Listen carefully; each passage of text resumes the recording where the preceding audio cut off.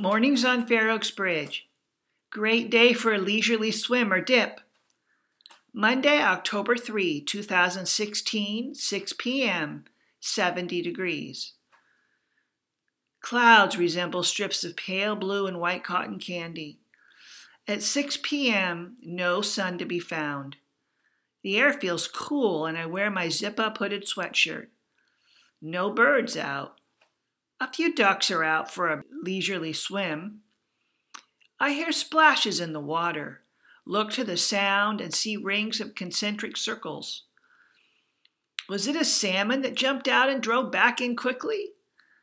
Since my last visit, I see the rain has fallen on the bridge. The intricate network of spider webs and fly traps are washed clean off the bridge upright and cross beams.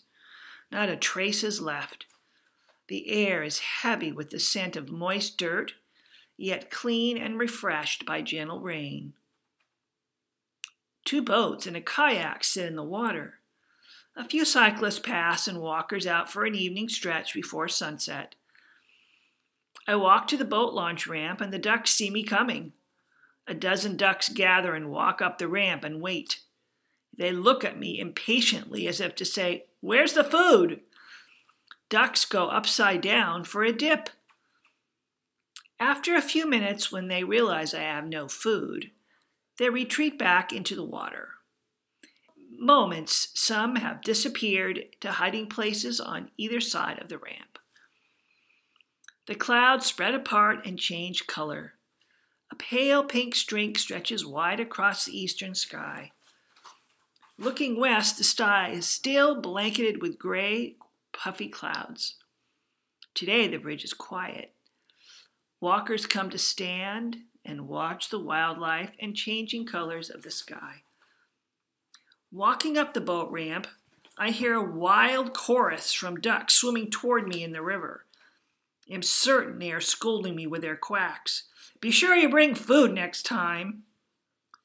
I wonder if ducks have nightly rituals. Human parents give baths and read bedtime stories.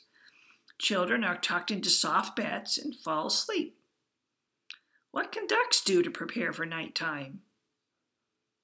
I can imagine what the chickens do because every morning they crow from trees, completely hidden from view, and until it's warm enough to fly down into the park and village streets. Darkness will arrive here within the hour.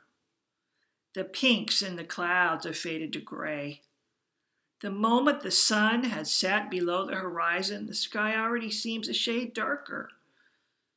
I love watching sunset at the bridge because reflected shadows change with the light. Reflections in the water are often mirror images of Fair Oaks Bluff. By nightfall, the shadows change.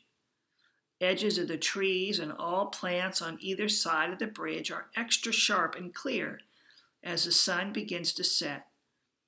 I feel a chill in the air the moment the sun drops below the horizon.